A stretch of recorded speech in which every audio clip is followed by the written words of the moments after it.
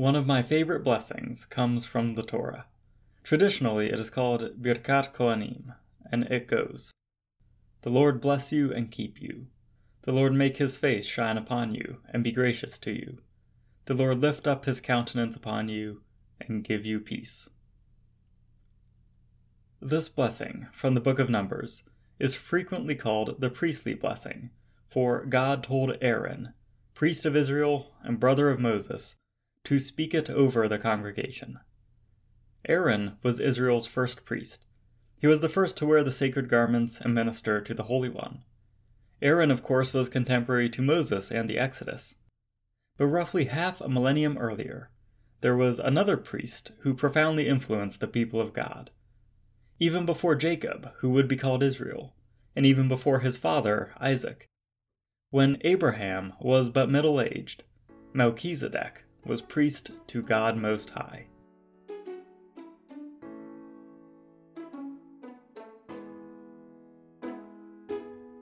Good morrow, everybody, and welcome to Stories of Symmetry, dedicated to revealing beauty and purpose through another look at faith, the sacred, and the stories that unite us all.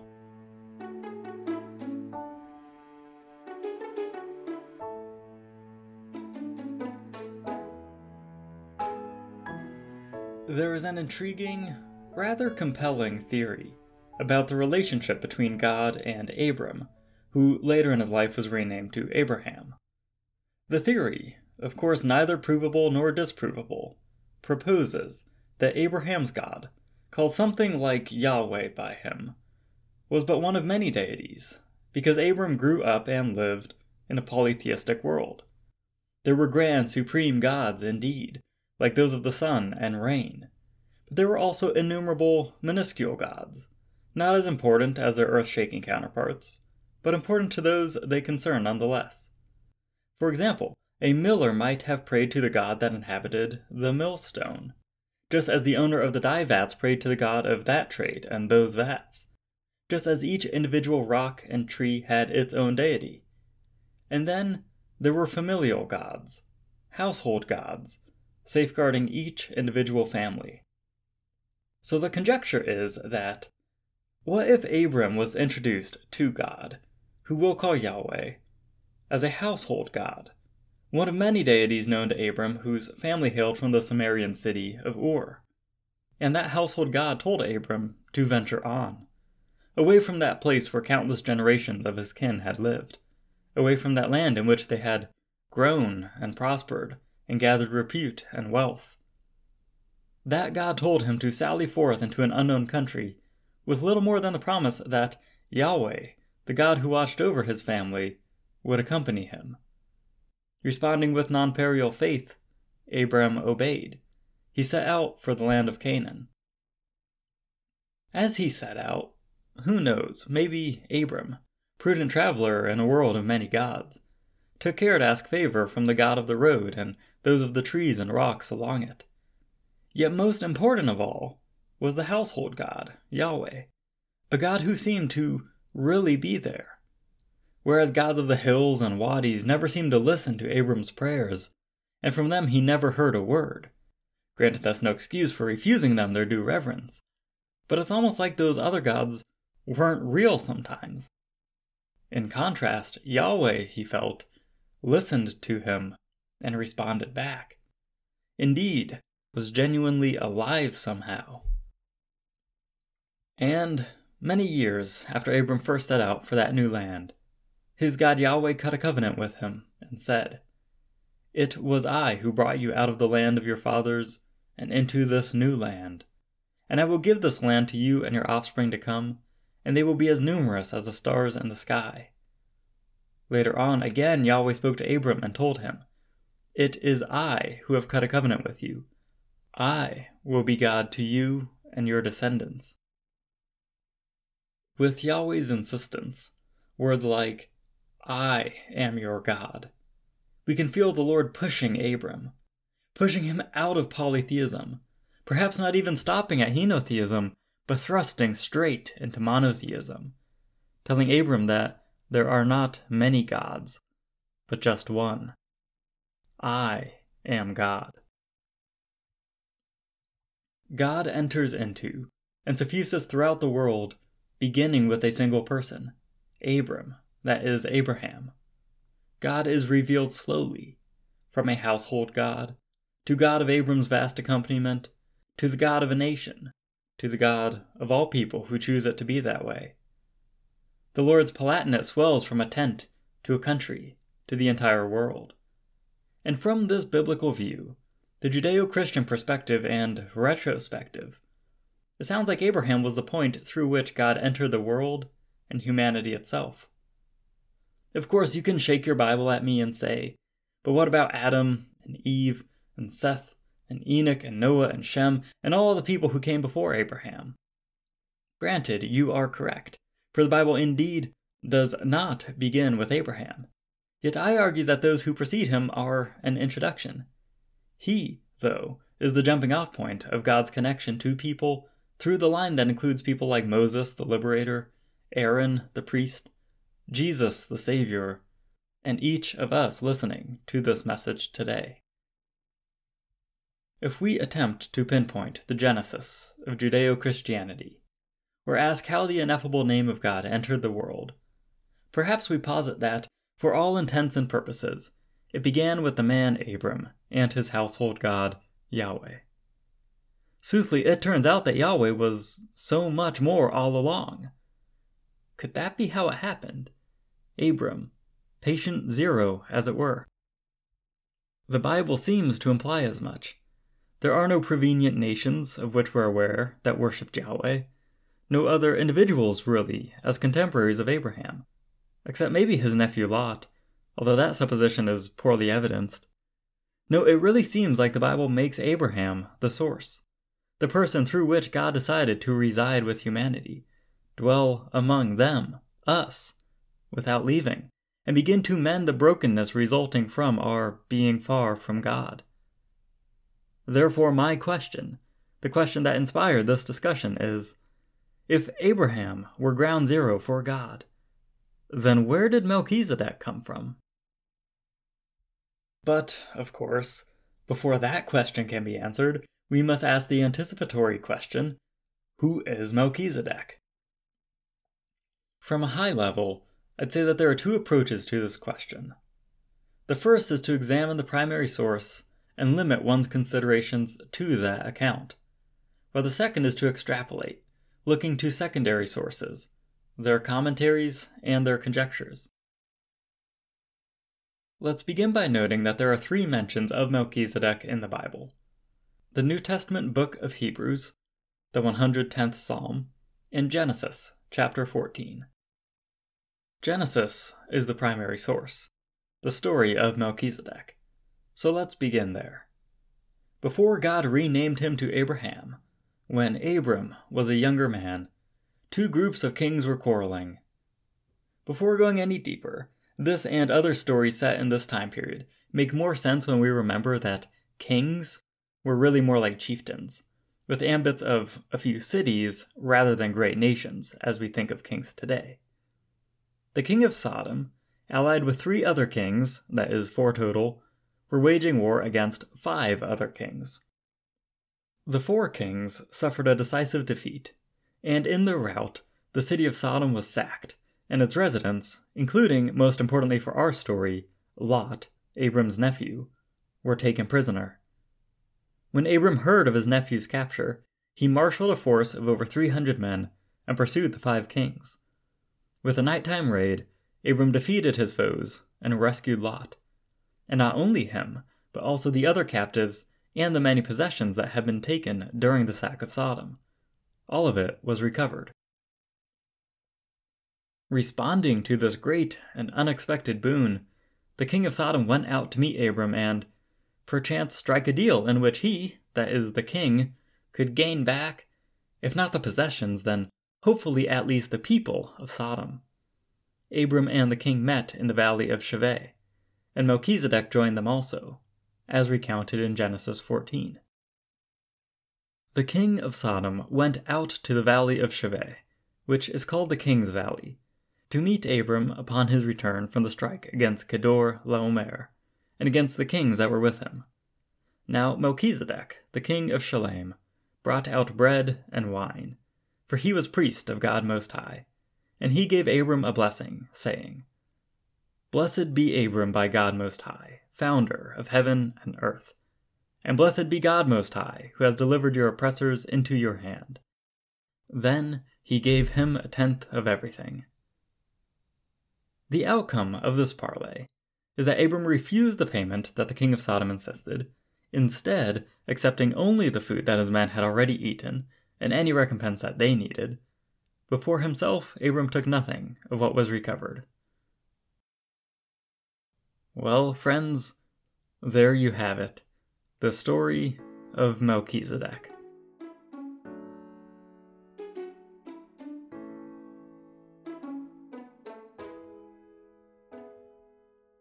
If it feels like the story of Melchizedek went by too quickly, then let me recapitulate. The possessions and people of the city Sodom, including Abram's nephew Lot, had been captured during a conflict between the kings of Sodom and his allies and 5 other regional kings. Abram, acting as an independent party, raided the camp of the 5, overwhelmed their forces, and recovered Lot, the other captives, and all their possessions. The king of Sodom therefore went to meet with Abram, to hopefully convince him to gift some of those spoils, now Abram's by rights, to him. So they met. A previously unmentioned character meets with them also. He is Melchizedek, king of the hitherto unmentioned Shalem. Melchizedek brought bread and wine because, as the story tells us, he was priest of the Most High God. Melchizedek blessed Abram, saying, May you be blessed by the Most High God, who made heaven and earth. And blessed be God Most High, who delivered your enemies into your hand. He gave him 1/10 of everything. Returning to the original purpose of the meeting, Abram told the king of Sodom that his men were entitled to what they deserved, but otherwise he would keep nothing for himself. If that still felt a bit fast, then that's probably because, well, there's only one sentence about the man. Melchizedek, the king of Shalem, brought out bread and wine, for he was priest of the Most High God, and he gave Abram a blessing, saying, Blessed be Abram by God Most High, creator of heaven and earth, and blessed be God Most High, who delivered your oppressors into your hand. Admittedly, it's a jam-packed sentence, but that's it. It's all we have. In episode 9, 2 weeks hence, we will dig deeper into Melchizedek, including his cameo appearances in Psalm 110 and Hebrews, and we will attempt to make some sense of this arcane figure and his unexpected appearance here in Genesis 14. But that discussion is for next time. Today, we return to the question. If Abraham were the starting point for God, then where did Melchizedek come from? Forsooth, if God reached down to Abraham and his family, spoke to him uniquely, and installed that family and its resultant traditions as the way to reach God, then anything outside of that would be invalid, right? If these matters are as exclusive as the Bible and its exegetes often claim they are, then how on earth could Melchizedek not only have known the Lord, but been priest to God Most High also? Maybe you are starting to hear that, at the heart of my inquiry, I am challenging exclusivity and asking about finding the divine in places that we are told God is not found. Now, my sentiments are far from pluralism or syncretism, but if we assert that only Abram knew God, Melchizedek frustrates our entire theology and understanding of the world, especially from a Judeo-Christian perspective. You see, the underlying motivation behind God's entering the world through Abram and bringing restoration to humanity through that family is that God cares about humanity. Rather than let people remain far away and distant, God approaches us in a systematic way that perforce accomplishes the task and perforce keeps each person free to choose for him or herself whether or not to play a part in it. That approach was to begin with a faithful person, extend into that person's ever-crescent family as it grew into a nation, and opened its doors to any and all who desired to cross the threshold. The question that has dogged theologians and average Joes alike for millennia is, how can the very same God who would die upon a cross for our benefit also, until that cross, piteously refuse everyone, yes, everyone, who is not a member of Abraham's family? Can a God who loves humanity also condemn nearly all of that humanity? Of course, the Most High God can do anything, and who am I to question the Holy One? But such a design seems self-contradictory. Does a loving God also abandon the world? In the Christian era, we say that Jesus made a way for all people. But what about before Christ, or in the places where he is unknown or his message unshared? Does God abandon them? And while many people believe that God is a God who makes a way, some of them employ really weird explanations for how this is accomplished. Ideas like the work of Jesus on the cross somehow retroactively applied to everyone in the past who would have been a believer if they had only lived in a Christian age. Or the idea that there exist natural Christians who, despite never having heard the good news of Jesus, because they live and act like Christ followers should, are granted a quasi-believer status in the eyes of God.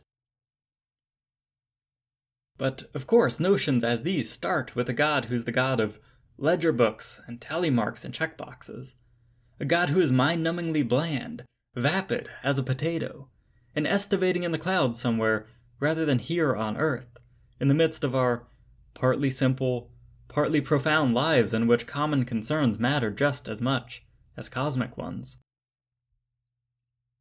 On the other hand, there's a chance that God doesn't need our clever syllogisms and attempts to explain away what we perceive as the incongruencies of our own self-appointed resolutions. Just possibly, God is found in more places than we realize. Is it conceivable that the omnific, omnipresent, indescribable, unboxable, infinitely loving God could be in more places than one? That as God was working through Abraham's family, he was also engaged with people outside that family. After all, who am I to question the methods of the Most High God? Melchizedek was king of Shalem and priest to Almighty God. We don't know this place Shalem or who its people were, but apparently the king served the Holy One. Melchizedek was a priest, and that too implies that Melchizedek was not the only person who might have known God, but that he probably helped others bridge their own gaps between themselves and the divine. In the end, I'm not advocating for absolute inclusivity, pluralism, or anything like that. There is a reason why God chose a certain path, through Abraham and his family, and then through Jesus and the belief in him, which has come to be called Christianity. Jesus made a profound statement when he called for worship in spirit and in truth. It seems like most religions are close on the mark in terms of spirit. It seems like truth is exceedingly difficult to judge. It seems like some Christian individuals and some Christian groups might be right there, worshipping in spirit and in truth. But then there is also the fact of the matter that taking up the title Christian guarantees neither. I wonder if Melchizedek was living in the union of spirit and truth. Is there a chance that God revealed those things to him even before the Bible says that they were revealed to others? Was Melchizedek already priest to the Most High God when Yahweh was still wresting polytheism from his spirit-filled, truth-searching, ever-faithful friend Abram? At the time of the blessing in the valley of Shaveh, Abram's truth about God might still have been in the making. For indeed, even some 15 centuries later, when Jesus walked the earth, the intersection of spirit and truth still was wanting. When I hear the story of Melchizedek, I am reminded that God is found in many places, that God doesn't abandon people just because they live in the wrong time or place, that the divine presence can be felt even outside of the places where we expect it, that if someone outside of my religious circle claims to know God, it would be unwise and myopic of me to immediately write that person off, because who am I to say to whom God will and won't be revealed? Who knows? Such a person beyond my narrow world might even be a priest to God Most High. We discuss much about Melchizedek in this episode, but there's still a wealth of Melchizedek that we didn't mention. So in 2 weeks, join us again to discuss more on Melchizedek and how the descendants of Abraham understood the recondite priest-king who blessed their patriarch.